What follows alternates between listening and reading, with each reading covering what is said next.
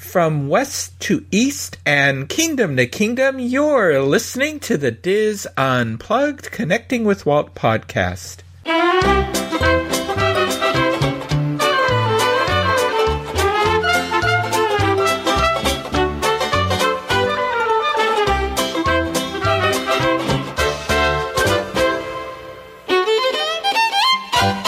Connecting with Walt is brought to you by Dreams Unlimited Travel, experts at helping you plan the perfect Disney vacation. Visit them on the web at dreamsunlimitedtravel.com.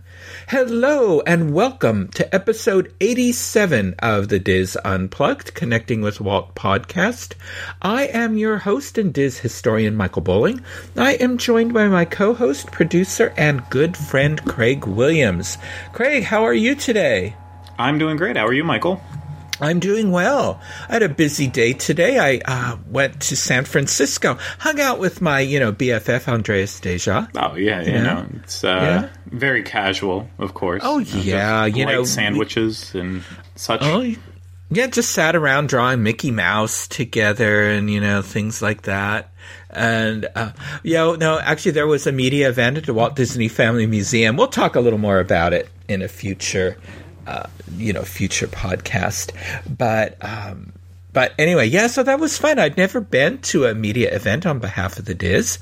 So, they had brunch. Yeah. And then they talked about the 10th anniversary of the museum that we've mentioned. And then Andreas Deja did an overview of the Mickey Mouse exhibition that's opening up there in May. We got to see the unveiling of the cool mural that is being that's going to be part of the exhibition, and I sure hope they do make prints of this. It is delightful. Of Mickey, it celebrates the anniversary of the museum, the location of the museum, and also the sort of the lineage of animation. There's Mickey is driving around and doing all this, but he's in his various sort of versions as he's doing that.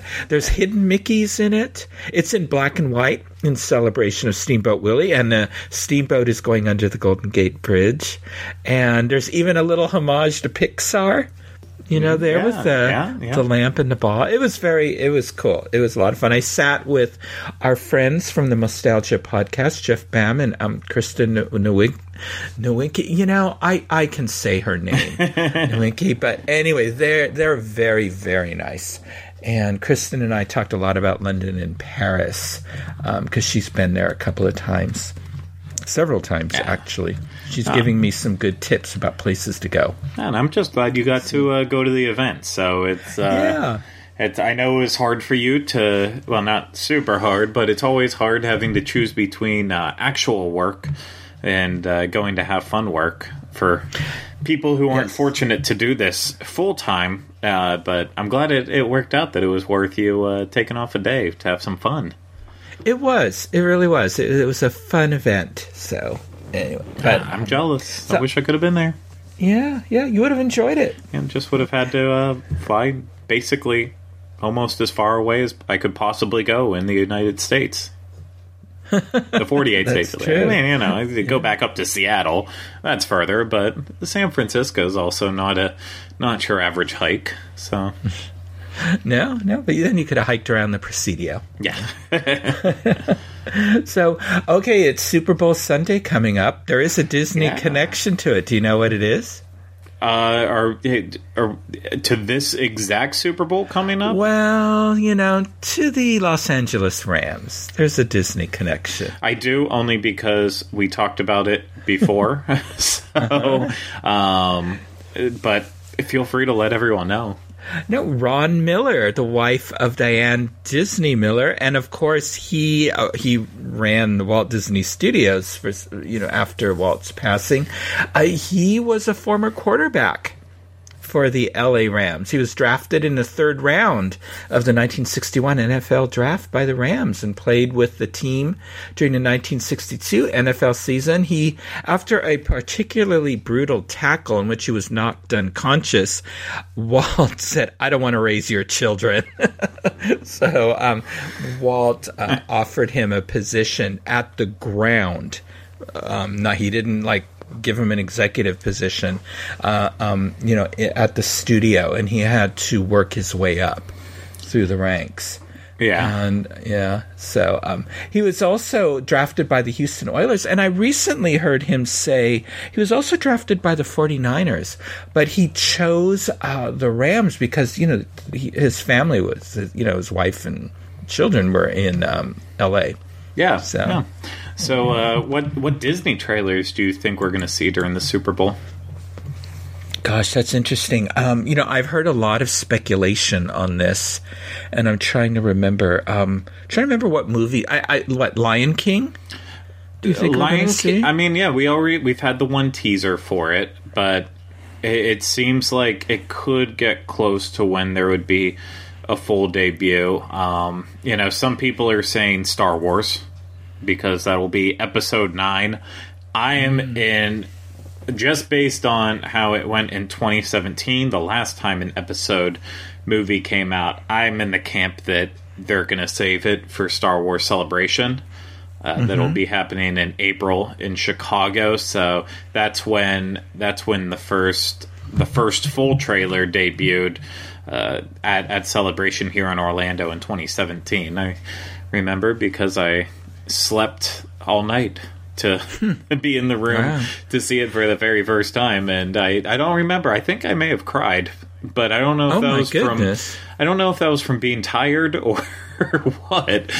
But could be something with the final Avengers movie. See, Endgame. That was my guess. Was Avengers 2? That was my next guess. Yeah, it's a really tough one because Captain Marvel, I think, is. Obviously, something's going to come of that. Even though they've already released trailers for it before, I think it's going to be remember Captain Marvel's still coming out. So I think we'll see that. Hopefully, something with Avengers. It's then Dumbo. There's already been so much with Dumbo. And I don't see that as a Super Bowl worthy. As excited as I am for it, I don't know if the entire world's as excited as I am. Do you think there'll be commercials for Galaxy's Edge at Disneyland and Walt Disney World? I honestly did not even think about that, but that would be incredibly smart. So, especially for Disneyland, that's having the Super Bowl in February, and if they're pretty confident that they're going to hit this June timeline for opening, it would make complete sense to start getting that out now. So, people like planning vacations like 3 to 6 months out, and we're right in that timeline for Galaxy's Edge. So, of course, if they were smart, and I've talked about this, if they were smart, they would open it up or have pass holder previews, although the rumor is they're not going to do that, is May the 4th. Yeah. Now, I think for sure that there will be... I think there'll be some kind of preview, almost in a way, but I don't know if it'll be pass holder. It could just be cast member only, but that's just... It's the smarter way to go. And that's what I mean for that. I don't know how Disneyland likes to work that stuff. They don't get expansions very often, so I don't think they have a lot of the practice with it, besides overlays with stuff like Pixar Pier, but it just makes sense to do previews, so it gives you a little bit of time to work out all the last minute issues, because once that opens, they need those attractions working perfectly. I said it on the recent Disneyland show, is that the worst thing that could happen for Galaxy's Edge if it opens up and those attractions just constantly break down, then it'll kill them. Yeah. Well, I'm sure they're going to have media previews. Without and everything's going to be spiffy and running perfectly. Yeah. I'd say it's a couple months off now from potentially even doing like a hard hat preview for media, not where like they actually get to go in and take photos of the construction, because they've been doing a good enough job of releasing construction updates. But At some point, I would assume they're going to get media in there to look behind the curtain and see it with their own eyes. So they didn't really do that with a lot of stuff, but every now and then, like Toy Story Land, I know out here, they were starting to do like hard hat tours to see the updates, and I think that could be a trend. I mean, at least for our Galaxy's Edge once that opens up, but then again, do we really need that by the time we roll around of ours? Because Disneyland's will be open for 5-6 months, so it might not be as necessary. It's a strange time for Disney. Now, I'm hoping to get out to Disneyland before it opens, because that little park will be a completely different park once it opens. And I want to see it before that park is gone. No, that's actually.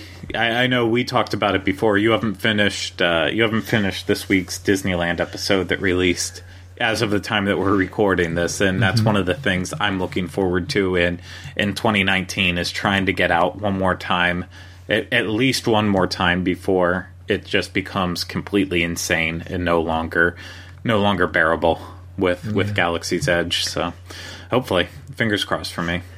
Yeah. Well, let me know when you're out here.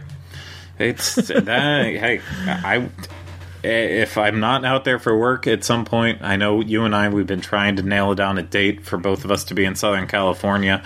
If I'm not going to be out there for work, I might have to just do it on my own before all that madness begins, because I really, really, really, the last couple times I've been out there, it's been for such a short time that I feel like I need a solid couple days to spend in the parks out there and just take it all in. Yeah. Yep, I agree. It'll be fun.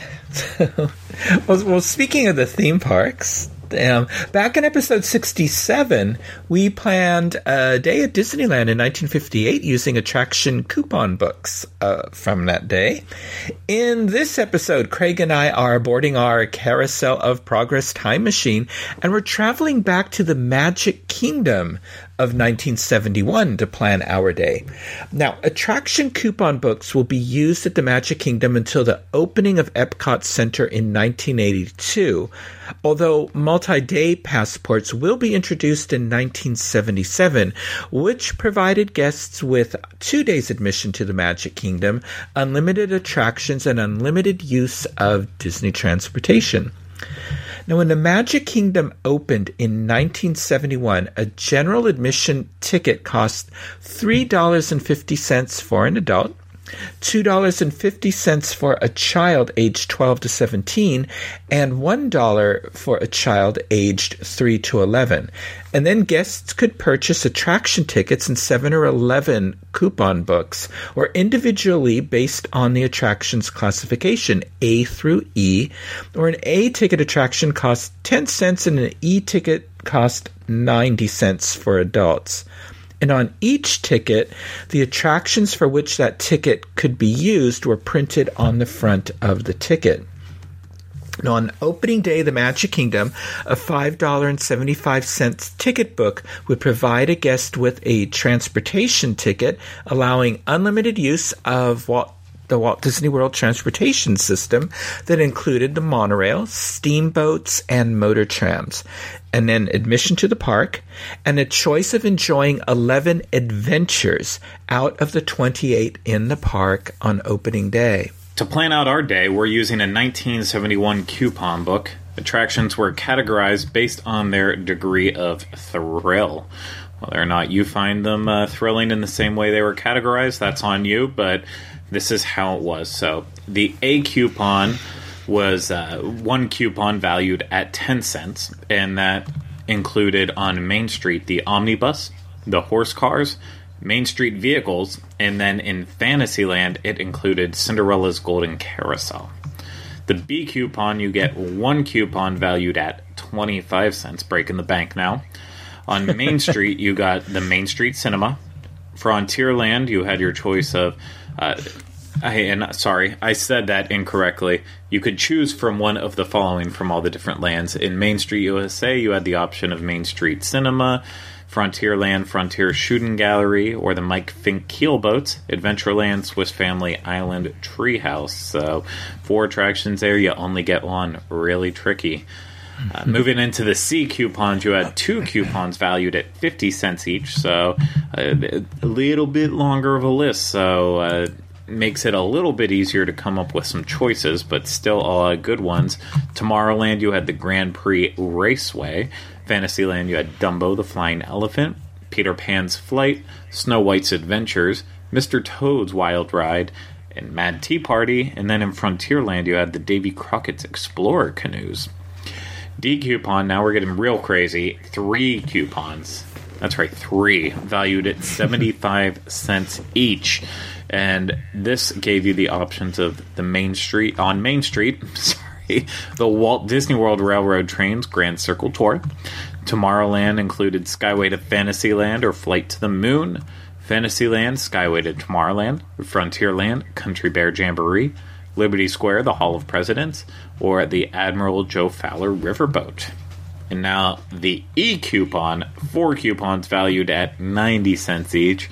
Use them wisely. You have in Fantasyland, It's a Small World, 20,000 Leagues Under the Sea, Submarine Voyage, may be known as, the Mickey Mouse Review, Adventureland, Jungle Cruise, or Tropical Serenade, Liberty Square, Haunted Mansion. So those are all of the contenders from A through E. And a lot of good ones in there, so it's going to be very tricky to choose. It is, and over time, folks who remember, these moved as they lost their popularity and other more thrilling attractions were added. Some of the attractions moved from E to D, or, D to C, and some moved up, and so, it just sort of depended. Yeah, no, there's ones already looking at it. When you read through it, it's like, like the D coupons. That feels kind of like a pretty weak category with what's in there, but especially for having 3. But when you have transportation options in there, that throws in a little bit extra to think about. So it's tough choices. It is.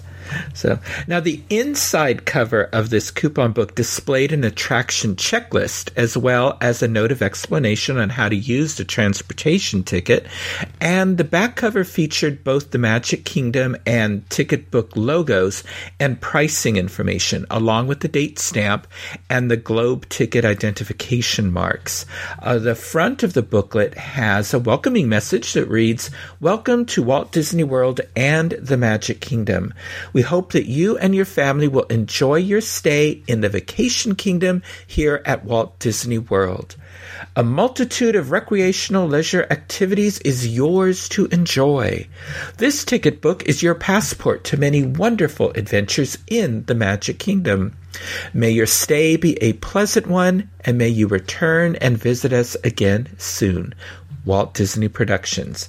Now, guests could purchase the coupon books at the Transportation and Ticket Center, and individual attraction coupons could be purchased from ticket booths located throughout the park. And there were 2 ticket booths in Fantasyland.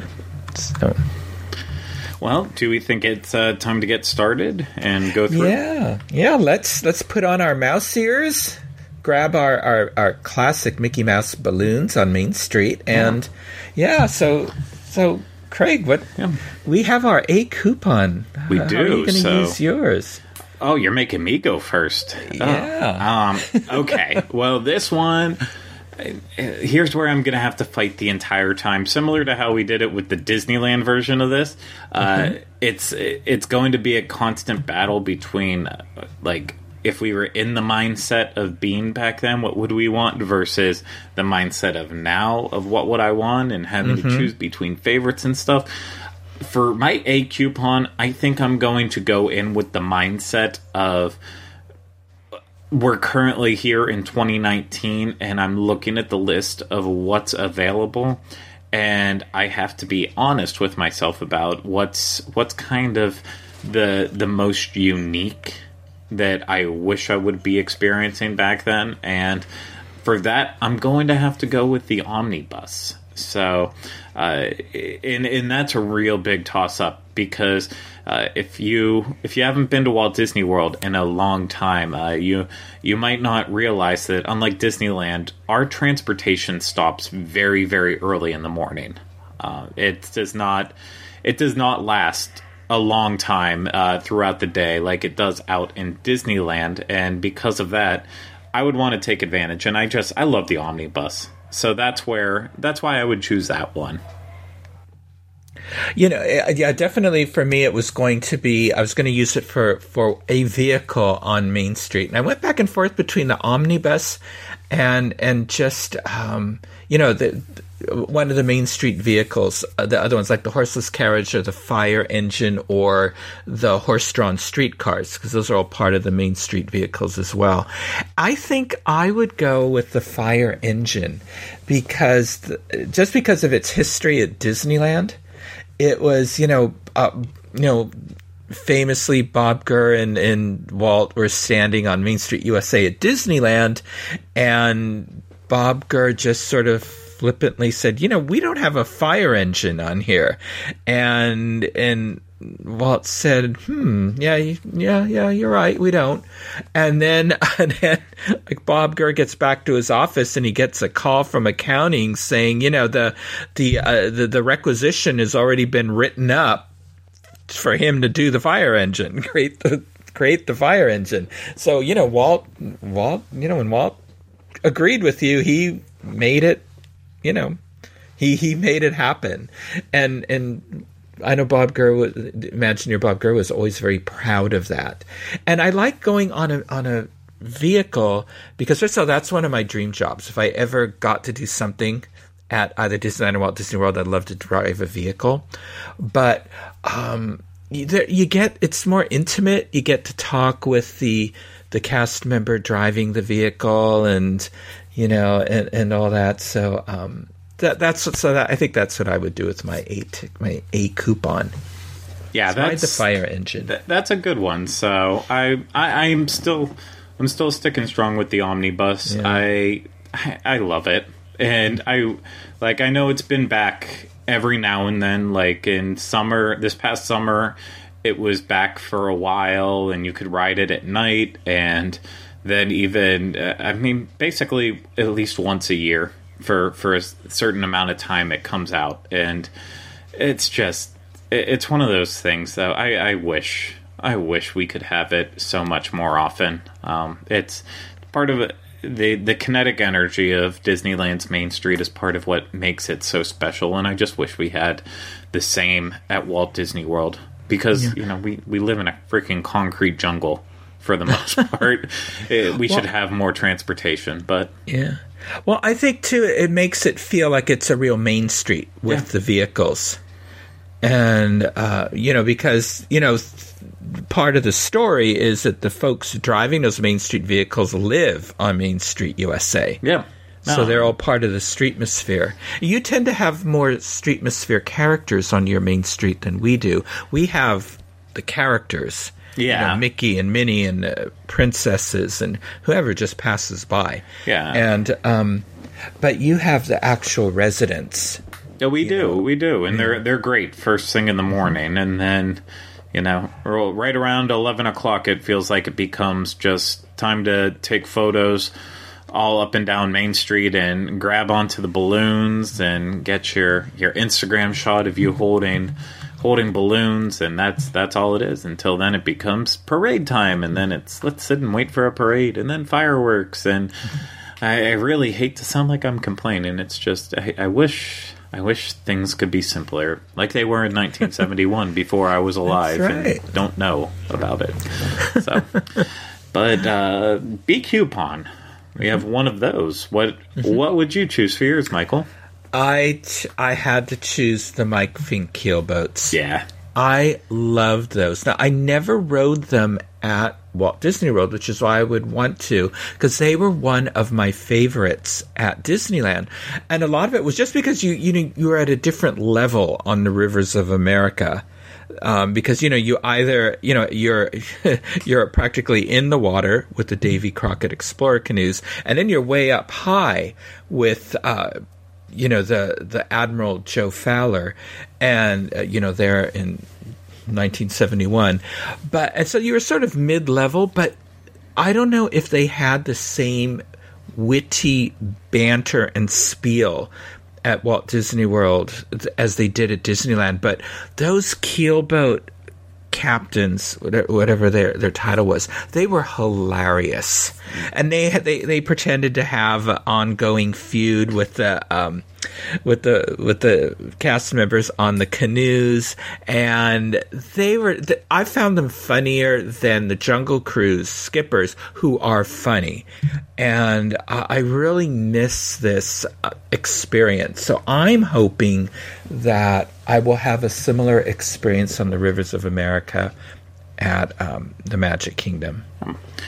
I think for mine, I'm also going to be in Frontierland, but I'm not going to choose the Mike Fink keelboats. I'm going with the only other option in Frontierland, and that's the Shooting Gallery. And this is kind of based on just one of my my fondest memories of Magic Kingdom, and that would have been in 2000. I think 2000, maybe. Gosh, I don't even know. Now I'm just second guessing myself on all of it.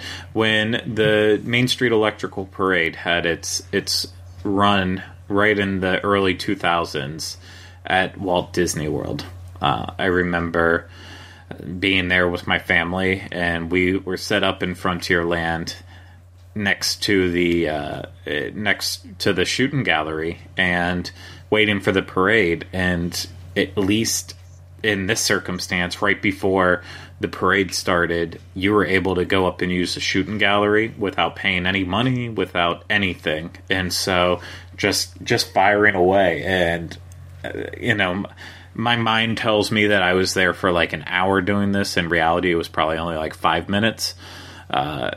Just because you blow stuff out of proportion when you're so much younger. But it's for that reason, the Frontierland Shooting Gallery in Magic Kingdom is, since that trip that it happened on, has held a special spot for me, and it's something that I love walking past and hearing the sounds. So it just is like an instant trigger. It'd be hard to choose between that and Swiss Family Treehouse, because we've talked plenty enough on this show about both of our affection for the Treehouse, but I don't know. It's in the mood I'm in tonight with where I'm at. I'm feeling the Shooting Gallery. So that's a little scary. I mean, do we need an intervention?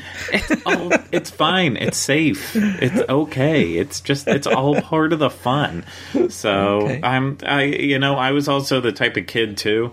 I'd still probably be this way, where you go in and you're at the Shooting Gallery and you feel like you're the one setting off all the triggers, but really it's someone else beside you that has much better aim. So, but I blame my terrible eyesight on that. Even with glasses, I still can't see straight. So, I can't either. That's why I'm terrible on all the attractions that require aim. Yeah, like Shooting Galleries or Buzz Lightyear or the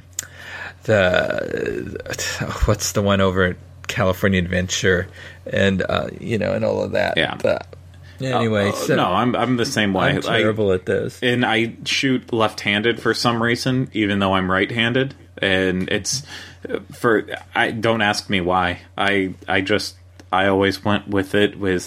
I'm going to do stuff how it feels natural. So when I shoot pool, I shoot left-handed, and I shoot guns left-handed. Not that I shoot guns regularly. I did back in Pennsylvania and Ohio, just like BB guns and low grade stuff, because that's it's Pennsylvania. Basically you go back to school and then you get the first Monday off because of hunting season, and it's it's a different place up there if you're not from there. So and I grew up in different times too, just like you did. So it's completely different, but yeah, I'm weird. That's all that matters. That's what I was going for. So let's go on to sea coupons. Yeah. What? So, okay, we have two of those. Yeah. So what are you going to do with your first one, Craig? Oh, my first one. I'm thinking, for my first one, I'm going with Mr. Toad's Wild Ride. And that's based out of nostalgia for it, and just I feel like if I was there in 1971 looking at it, that's something that I would be immediately attracted to.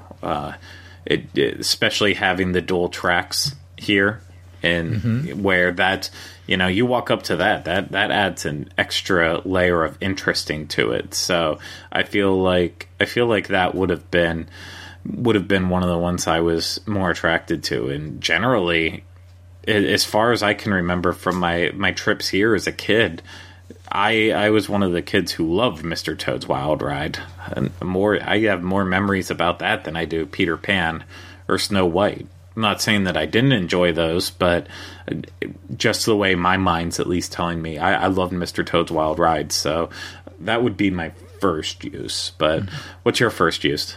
Well, I'll be sitting in that seat right next to you, squeezed in there, because I did go to the Magic Kingdom in the 1970s. I was a teenager, and I was blown away by this because, like you said, this is very different from the Disneyland version, which I really enjoy because of the two separate tracks that had completely different paths. The two tracks were completely different ride experiences, so that it was different stories.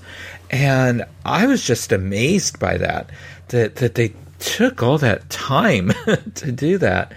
And it's just so disappointing that they chose this attraction to replace with Winnie the Pooh. When, with all their space, why couldn't they have just built, the Pooh's amazing.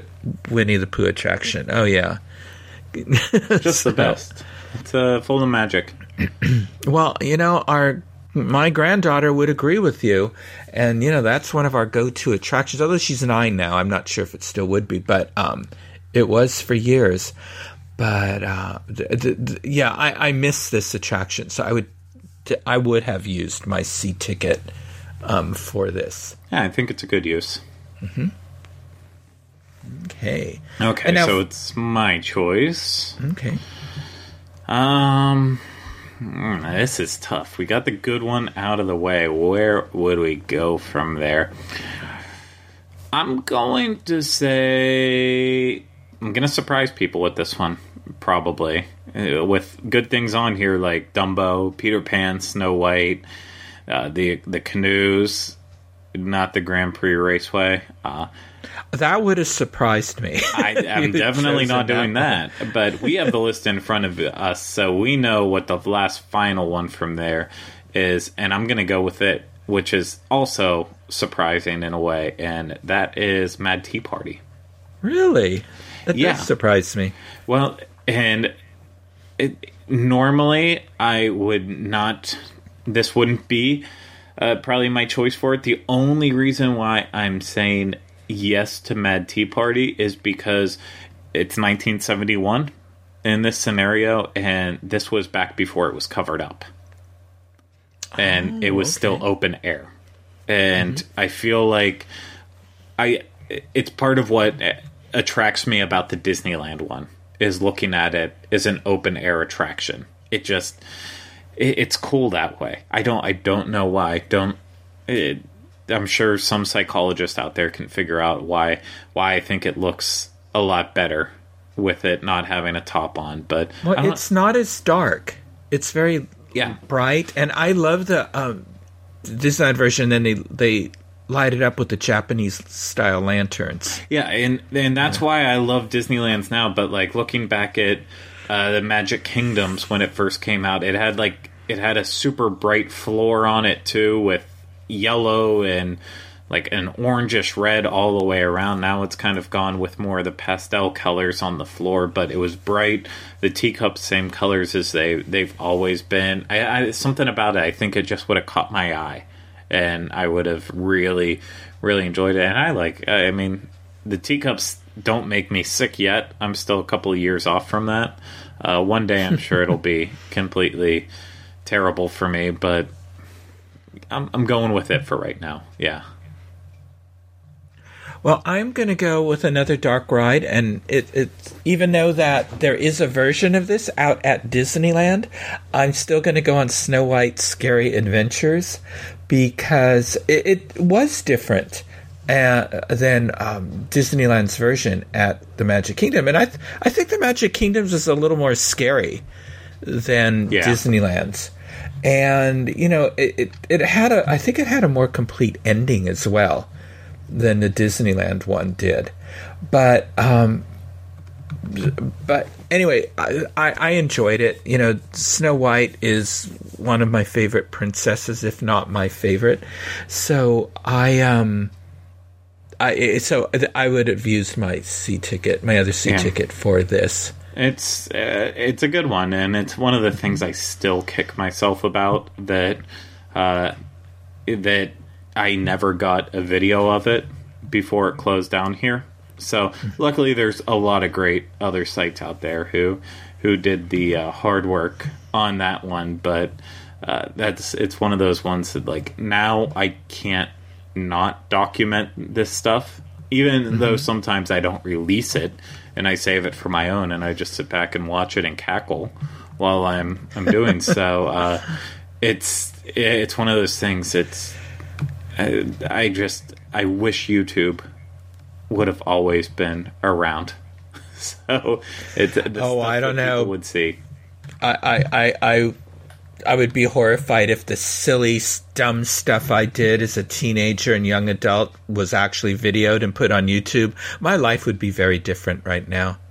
I am so happy that all of my foibles were not recorded the way young people's foibles are now, and then they're held accountable for it 40 years later. So I am grateful it wasn't always there. Okay, so there's good and bad sides to it. Leave it at that. But and as much as I enjoy Seven Dwarfs Mine Train, because I think there are some wonderful effects and audio animatronics in it, it just isn't the same as Snow White's Scary Adventure. It doesn't tell the story as well. No. It's a completely different attraction, and it's too bad there couldn't have been a place in the park for both. I still argue that there is. I get that it makes sense why they wouldn't want two Snow White attractions just right across the way from each other in two different themed sections, but I don't buy into the meet and greets that are overly complicated, like the Fairy Tale Hall. The Fairy Tale Hall is beautiful, and it's nice that you can wait for the princesses inside, indoors, and have a nice themed environment to it, but there had to be other space and an easier way to do it other than take over an attraction for that. So I feel like they both could have lived together, but that's where some Imagineer out there is probably saying, but it doesn't make sense. But then again, nothing they do makes sense anymore. So that's my little rant on the end of that. But okay. So D coupons. We have 3 of them. So I'm going to choose first, and I'm going to go with arguably one of my favorite attractions that it's up there. It's in the top 3 for sure, of course, and that's Country Bear Jamboree. It's one of those things. The last time I was at Magic Kingdom, as of recording this, I was there for a very short time, and I had to manage my expectations on what I could do, what I could get done, and when that enters my mind, I think of pretty much my favorite 2 attractions, especially at Magic Kingdom, the Enchanted Tiki Room and Country Bear Jamboree. And Country Bear Jamboree, it's got the laughs, and so that's a go-to for me. And having a longer show back in 1971, even better. I was just thinking that it's not the abbreviated show; it's the one, because it's so sad when they remove the dialogue, they remove the personality of the bears, and they removed the storytelling of the bears, and they removed a lot of the charm. This is a not to be missed attraction for me, even when I go to the Magic Kingdom today, because unfortunately, Winnie the Pooh kicked our country bears out at Disneyland. And although they still appear as walk-around characters, and at Disneyland, but yeah, I think that's a wonderful choice. I don't know if it's just for massive fans, this little niche group out there, but I feel like the Country Bears are on their way for a massive return. So it feels like there's a fandom that has been steadily growing for it, and it's at a point where Disney's going to have to do something about it. So you're predicting that Walt Disney Studios is going to be releasing the film sequel, Country Bear Jamboree 2 Electric Boogaloo? Yes. 100%. But honestly, that's pretty much one of the only Disney attractions to movies that I haven't been able to sit the entire way through it. I have never seen it. Yeah. Even though I know one of the puppeteers, one of the Imagineers that worked on that and did some of the puppeteering for it, for the bears. I have not sat through it, and I've got to. I think I've done 20 minutes. In increments throughout. I'll stop paying attention. Okay, I'll give it a fair shot. No. It's so bad. Oh, it makes the Haunted Mansion look Oscar-worthy. Oh, dear. Wow. So, well, for my choice, this is always an attraction I have to see when I'm at the Magic Kingdom, and I did see this in the 1970s when there were a lot fewer audio animatronics in it, and I'm going to hang out in my favorite realm of the Magic Kingdom, Liberty Square, and I'm going to see the Hall of Presidents. I just think this is so inspiring in so many ways, not just the message, but just the technology. And as we've talked about the Hall of Presidents on this show when we celebrated its anniversary a while back, but just the level of detail, the research and the detail that went into the development of each president in the clothing and in the their pocket watches and buttons and their undergarments. I mean, things that we aren't going to notice at our distance that went into this, to, Blaine Gibson's creation of the sculptures of them and his research that he put into that. This is that they didn't need to do that, but they did. And I just think it's such an incredible presentation. And, of course, in 71, you didn't have Muppets glaring down at you from the second floor, which is even better. Okay. And you did a wonderful video. Folks haven't seen it yet, of A Day at the Magic Kingdom. I know you included those Muppets just for me in there. I just knew it. It was, honestly, I did, because I wasn't going to hang around, and then I looked at my watch and I was like, oh, it's starting in 2 minutes. I've got to just hang around. And I literally maybe shot 30 seconds of it. The first 30 seconds of the show, and then I took off, but I love it. But yeah, no, it's, I knew you would see it. So. Oh, I did. It's a wonderful video. If you folks haven't gone out to DisUnplugged.com to see it, it's really nice.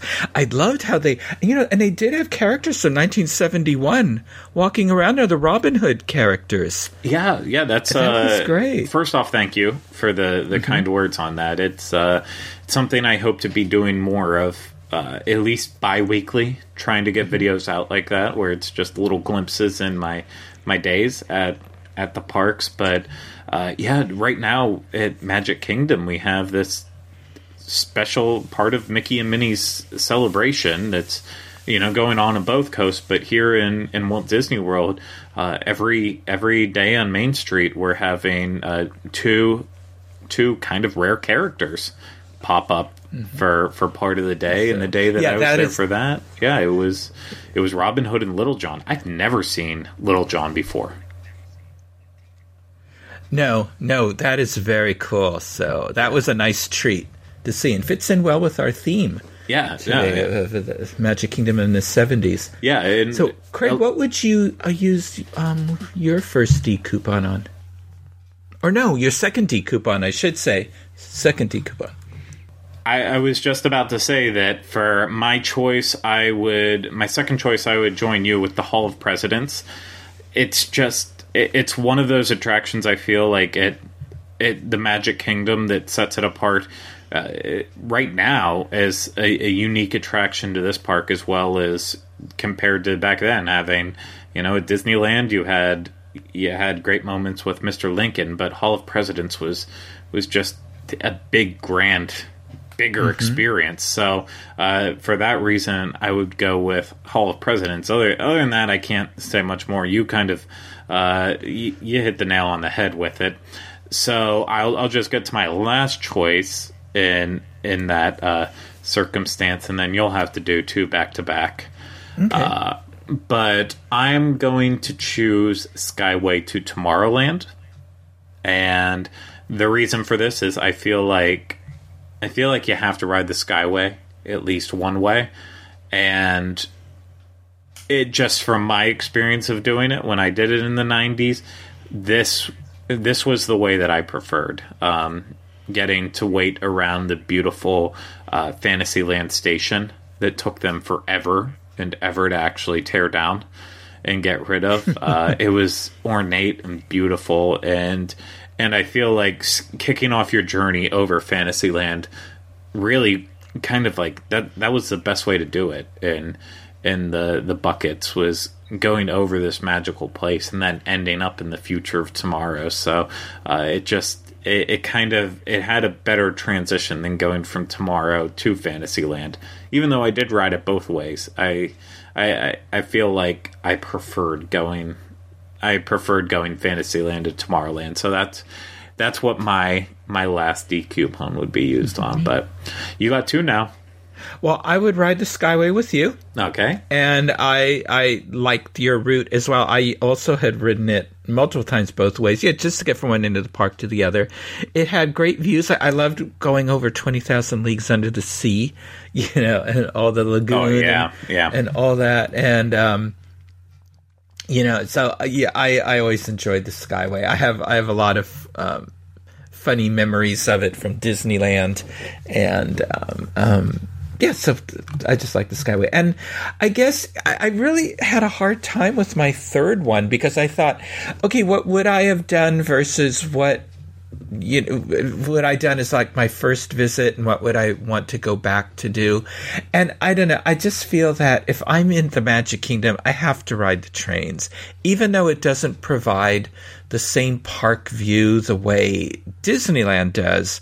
It's still, for Walt, he loved his trains. He always had to have a train around his park. And, just like, the Hall of Presidents was the fruition of Walt's dream of, he wanted to build that at Disneyland, but the technology and the money wasn't there. And so it was at Magic Kingdom. I have to ride the trains, as my, just to recognize Walt. Yeah. So that's what I would use my last ticket for. I thought about that. It's a D coupon. I know I said that one was a little suspect, mostly because of the riverboat. And, the Skyways, I guess you could get away saying, like, that's a little hefty for D, but there's a lot of choices there. Mm-hmm. So. And back in 71, there were only two stations. Yeah. There was the Main Street station and the Frontierland station. So you were on that train for a long haul. It really was a Grand Circle tour. Yeah. Well, E's where it's going to get really interesting because we have 4 coupons each, and there's only 1, 2, 3, 4, 5, 6 attractions. So there's probably going to be a little crossover, but also I know there's probably going to be 1 or 2 where we're going to vary. I think we should get the first one out of the way that we're both going to choose. for sure. And that's the Mickey Mouse review, without a doubt. And I mean, you've talked so much on this show. We both have. You talking about your experience with the Mickey Mouse review, but also me talking about this being one of the attractions that if I could see any attraction that was before my time, this is one of them that would have stuck out to me. And it just featuring Mickey Mouse himself and all the different characters from all the animated films, especially after this last Destination D, I walked away from that with an even greater appreciation for this attraction. It's just something I know I would have loved it back then, and I would still love it if it was there now, even if it was run down and broken and not working correctly. Yeah, this was an amazing show, and I really think they could do an updated version of this and it would be popular. And especially with Mickey's Runaway Train, coming to Disney Hollywood Studios, it'd be nice if they had this at the Magic Kingdom. I mean, this had 81 audio animatronic Disney characters. There were 73 characters, 8 of them were duplicated. There's an 86-foot stage, and it was, there was the main stage and 2 smaller side stages, and it was the Disney music sung and performed by the Disney characters themselves, and it was amazing, and I feel so fortunate. I saw it at the Magic Kingdom, and then I saw it at Tokyo Disneyland. And, there's still a little part of it around, as we know, the 3 Caballeros audio animatronics were added to the Grand Fiesta Tour at Epcot's Mexico Pavilion in 2016 to replace, a scene that was just, on a screen previously to that. So we have a little of it left. But, I wish they would bring this back. I think it would be popular. I really do. Yeah. Especially if they brought in, the current films, too. Like, Princess and the Frog and Rapunzel and, of course, Frozen. And, all of them. Yeah. So it would be great. I mean, it's something like this. I do agree that Disney parks should not be a museum. They should be changing and updating in a way, but this is something that I feel like hits the nostalgia button right, just from everything I've seen with it. Right now, I feel like more than ever, people are truly trying to embrace nostalgia with the parks in any way they can. Obviously, out in Disneyland, it's been going on for years with Dapper Days, and that's picking up steam more and more every year here in Walt Disney World, and people truly embracing, right before the 50th anniversary, people embracing the 1970s of Walt Disney World. And this is an attraction that I feel like that would just looking at the pictures, watching videos on it, it is very 70s. And it's fashion, and that's the perfect thing. There is, as we've gone through this list, there's still plenty of attractions that are still at the parks right now that were there in 1971, but I don't feel like any of them have that stamp of the 70s quite like the Mickey Mouse review would have, and it would be a welcome addition back into the park because of that. I think so. Yeah. And Mickey should have a presence in every park. Yep. So at least every castle park. So what's your next one? Well, I'm going to stay in Fantasyland, and I am going to go under the sea, 20,000 Leagues Under the Sea, that is, on the submarine voyage. I love the submarine voyage at Disneyland, and just because it's you really are under the water, and it just seems so amazing. And I loved the 20,000 Leagues Under the Sea attraction at Walt Disney World because it really was based on the film. And the Nautilus subs were so cool. And you had a person that sounded very much like Captain Nemo in the film, narrating and took you through the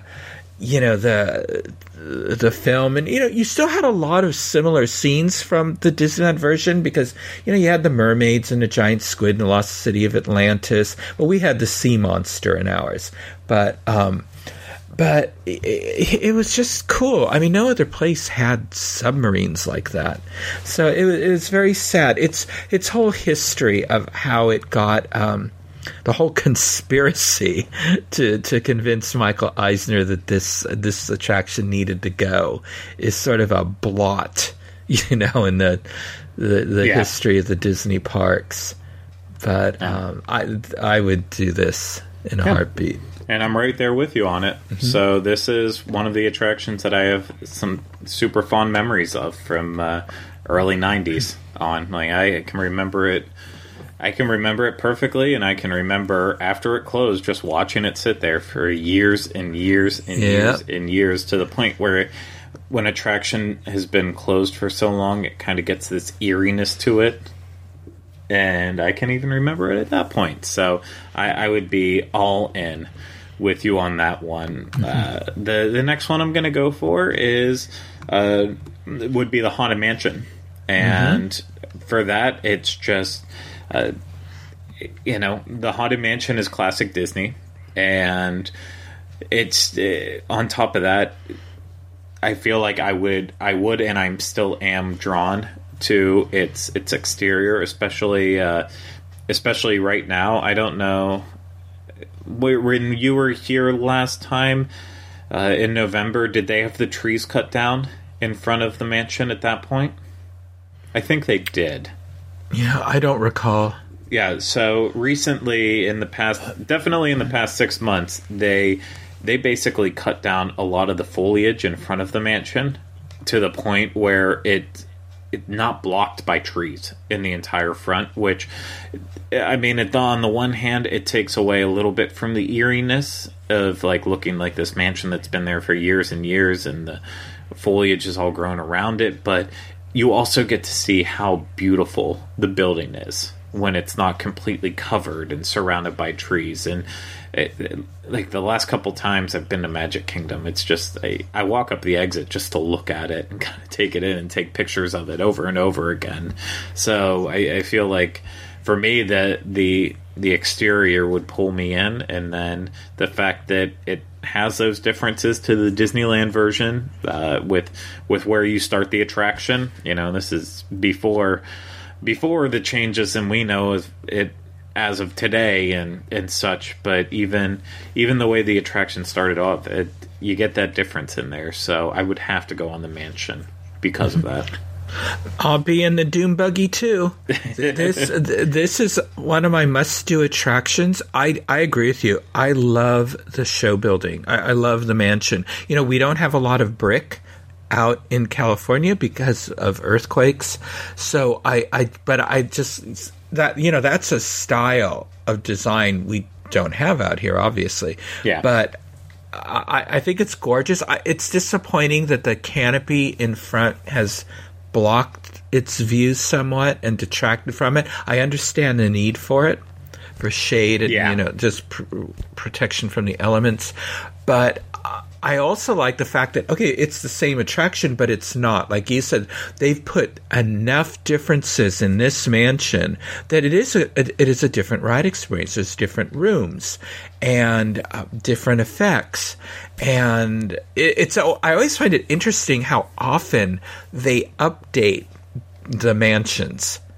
They tweak them and add little things here and there with much more frequency than I think they do any other attraction.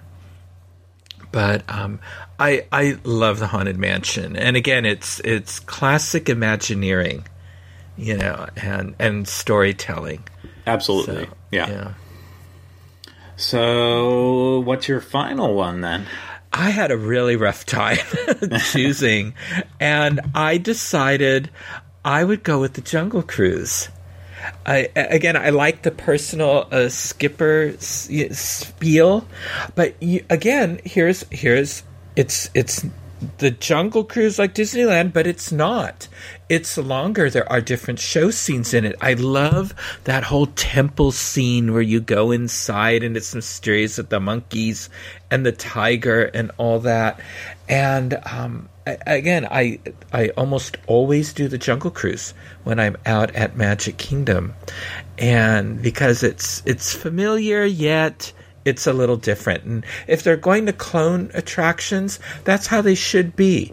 They should have some familiarity to them, but then they should make each one a little unique as well. Yep. So here's where I got shocked. I thought for sure you were going to be choosing It's a Small World. I know, you know what? I was going to, but it pales in comparison to the Disneyland version. It absolutely does. And so I thought we were going to get a little bit of a difference on this last one, but alas, as we've said kind of throughout I will be joining that boat right next to you, the Jungle Cruise.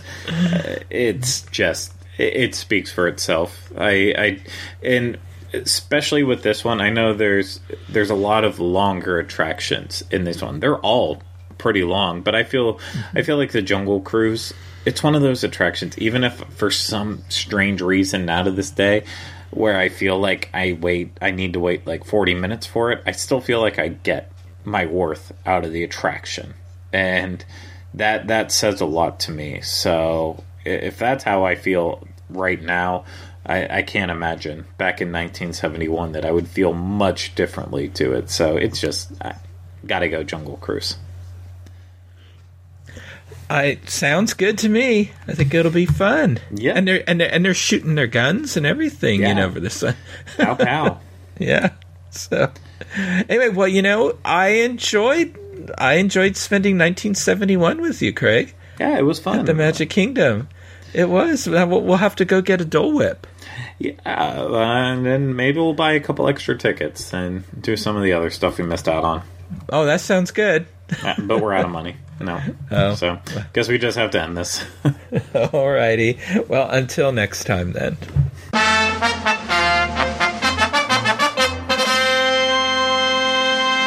Well, now it is that time again for our alternate format of This Week in Disney History. I cannot believe we are already in February.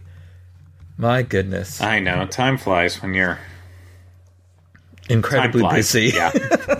Yes. So, all right.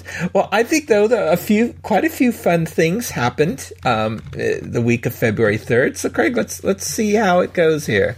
So, February 3rd. So what milestone in Pixar's history took place on February 3rd, 1986? Why are you going to do that to me? I know. I had to. Whenever there's a Pixar one or a Muppet one, I've got to throw it to you.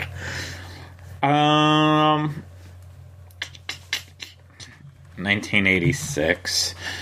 Here, I feel stupid. It's one of two things, and I'll let you just say what the one is after I answer. But it's either the foundation of Pixar or it's when it broke out of Lucasfilm. I just don't know which one for sure, and I couldn't even guess. But it's one of the two of those.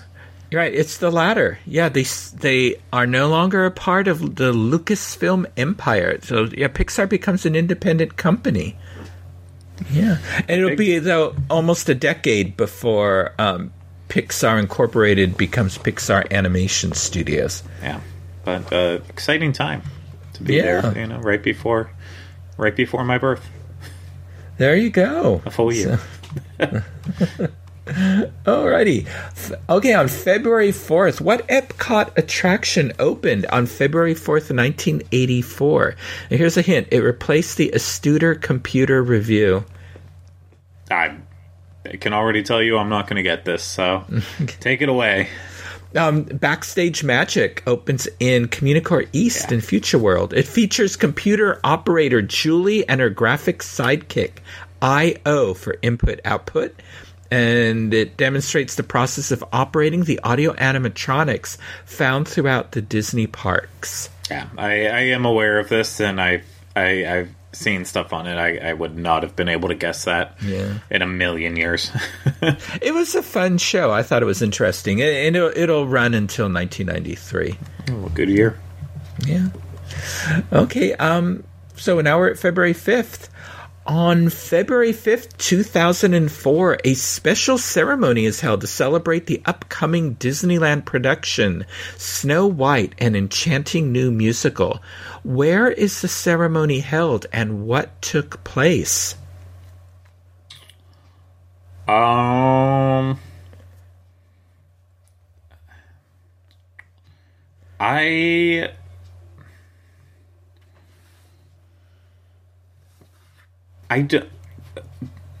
don't even remember anything about this musical. It did not last very long. Okay. I thought it was very well done, but... Yeah, I genuinely have no idea because I've never even... I have no recollection of it, so I don't even know where to go with it. Mm-hmm. So... Well, it took place on Hollywood Boulevard. There was a handprint ceremony for Snow White and all the dwarfs at Grauman's Chinese Theater. Okay. Yeah. Okay, that's cool. Yeah. That is. Did not know that. Yeah. All right. Well, we talked about It's a Small World a little while ago. So on February 6th, Disneyland It's a Small World reopened on February 6, 2009 after a refurbishment. What was especially noteworthy about this particular refurbishment? I believe this would have been the one where they added all of the characters and that were part of Disney films. That's right. That's right. The attraction now included a brand new Spirit of America scene and 29 new Disney Pixar characters. Yes. Are you a fan of It's a Small World with the Disney Pixar characters? I actually am. Not all of the characters. I feel like some fit in better than others. I could definitely live without Ariel and the Little Mermaid part thrown in there. Other ones like... Nemo doesn't really... Nemo and Dory don't really take away from it. They're just kind of there. I like the Alice in Wonderland. I think Aladdin and Jasmine fit in well. So it's kind of just hit or miss for me on which ones work better than others. But overall, I think to me, it doesn't take away from the attraction too far. So yeah, I'm fine with most of the characters. I agree with you about the Ariel one, mainly because they got rid of the soundtrack where they sound like they're sinking underwater. Mm-hmm. And but I don't care for how they attempted to weave the soundtrack, the film soundtrack music into the attraction, into the song. I don't think they did a good job from it. It distracts me every time I go by one of those scenes. No, and there's I think again with that, some fit better than others, but it could be worse. They could have done a lot more, and it could be a lot more distracting. So thank goodness it didn't turn into an attraction with only Mary Blair versions of all the Disney characters. Yeah. And I think the Spirit of America scene is a little sparse for me. It feels like it was like if they had this scene at the Magic Kingdom, it would have fit in better. But for Disneyland's version, it needs more dolls. Yeah, I genuinely don't. I know I would have done It's a Small World when I was there in 2000, but I genuinely don't remember I don't remember it enough to remember what it looked like before. So all I have to work with is the 2009 version in forwards. So it's the rainforest scene was in there. And so that was very controversial. So they sort of shoved it into the previous scene. They redid that scene and the Pacific Islanders scene and sort of shoved the rainforest scene, some of the more popular characters in to the end of that. That makes a lot of sense now. That makes a lot more sense. I need to go find a ride through from before then and actually watch it. So the rainforest scene. The rainforest scene was so well done originally. It was very clever. I think they had some of their most whimsical characters in that scene. Yeah. and a lot of them, I don't know where they're hanging out these days, but they didn't make the cut. So interesting. Yeah.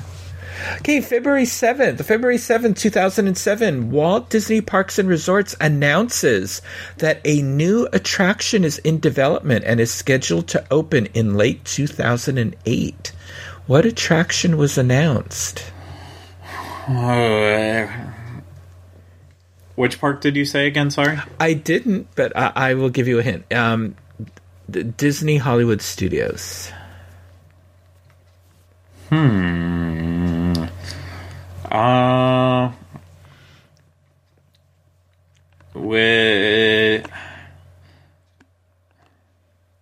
Would this have been... I'm trying to think of the timeline of when Toy Story Mania came out and what else was happening. Brain's not working. I don't think it's Toy Story Mania. The only other thing I can think of right around that time would have been Idol. You're correct. The American Idol, they said creation of an American Idol attraction. But yeah, it would be the American Idol experience ultimately. Yeah, I always, that Rhino talks about this all the time because he was in one of the commercials or something. Yeah, his hand was or something. See? Yeah. You know the story too. I've heard it. Yeah. Anyway, yep, that's what opened. All right, February 8th. Ringo Starr's single, You're 16, is released in the United Kingdom on February 8th, 1974. The tune is already a hit in the United States. What is its Disney connection? I'm going to take a wild guess on this one. I have maybe no basis for it. I'm going to assume that the Sherman Brothers probably wrote it. You're correct. They did. And this is the second version of their song. Rockabilly singer Johnny Burnett released his version back in 1960. I'm just trying to think about anyone who wrote pop songs with Disney, and Sherman Brothers. Yeah. It's amazing what they wrote that folks don't know about, especially in their early part of their career. Yeah, and I mean their one album they put out, the songbook that goes over a lot of their history. That's a good place to get a nice grip on it. Yes. Yeah, I have that on my my phone and all that I listen to. So, okay, February 9th, Walt Disney's Wonderful World of Color airs part 1 of a 3-part story called The Scarecrow of Romney Marsh, which is fantastic. Anyway, the 1-hour episode features Patrick McGoohan as the Reverend Dr. Christopher Sin. Unfortunately for Walt, 73 million television viewers are watching another television show that night. What was the nation watching? I was one of these 73 million viewers. What year did you say? It is 1964. I'm going to take another wild guess on it because I only know of one other thing that would happen on one other thing, and that would be that'd probably be the Beatles on TV. That's right. It's the United States debut of the Beatles on CBS Television's The Ed Sullivan Show. Hey, I'm glad my Beatlemania is finally working out for me. Boy, you did well with these guesses. It's no, well, I mean, it also helps out with. You chose Beatles questions, so for 2 of them. I mean, Ringo's a good, important part of the Beatles. We all love him. Absolutely. The Scarecrow of Romney Marsh, that is always one of the most highest priced of the Disney Treasures series. Yes, out there. I own it. I'm so happy I own it. I own a not so legal version of it, but I still own it. I could watch it anytime, but it's a good set. And go on YouTube and watch the Beatles on the Ed Sullivan Show. It's electric. They're 3 performances that they did with Ed Sullivan. They're all excellent. They are. Yeah. I still remember that. I was in 2nd grade. Yeah, I asked my parents would have been like 6 years old, and when I first discovered the Beatles, I remember asking them all about, like, well, did you watch it?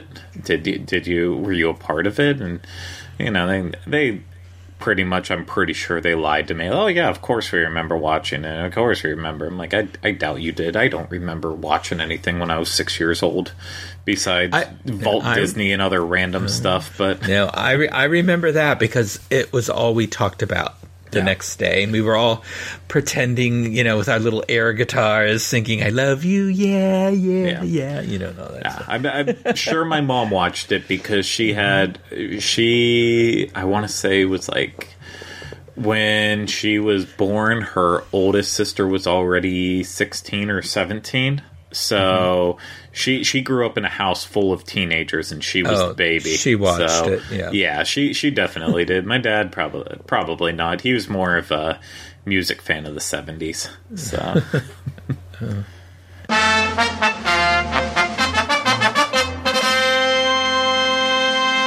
So, Craig, if after our sojourn back to 1971's Magic Kingdom, if you could take one of the extinct attractions that we've talked about, or one that we didn't, and plop it, transport it back to 2019, which one would it be? I think we already hit the nail on the head with it, and it has to be the Mickey Mouse Revue. It's Filler Magic's fun, but Filler Magic, if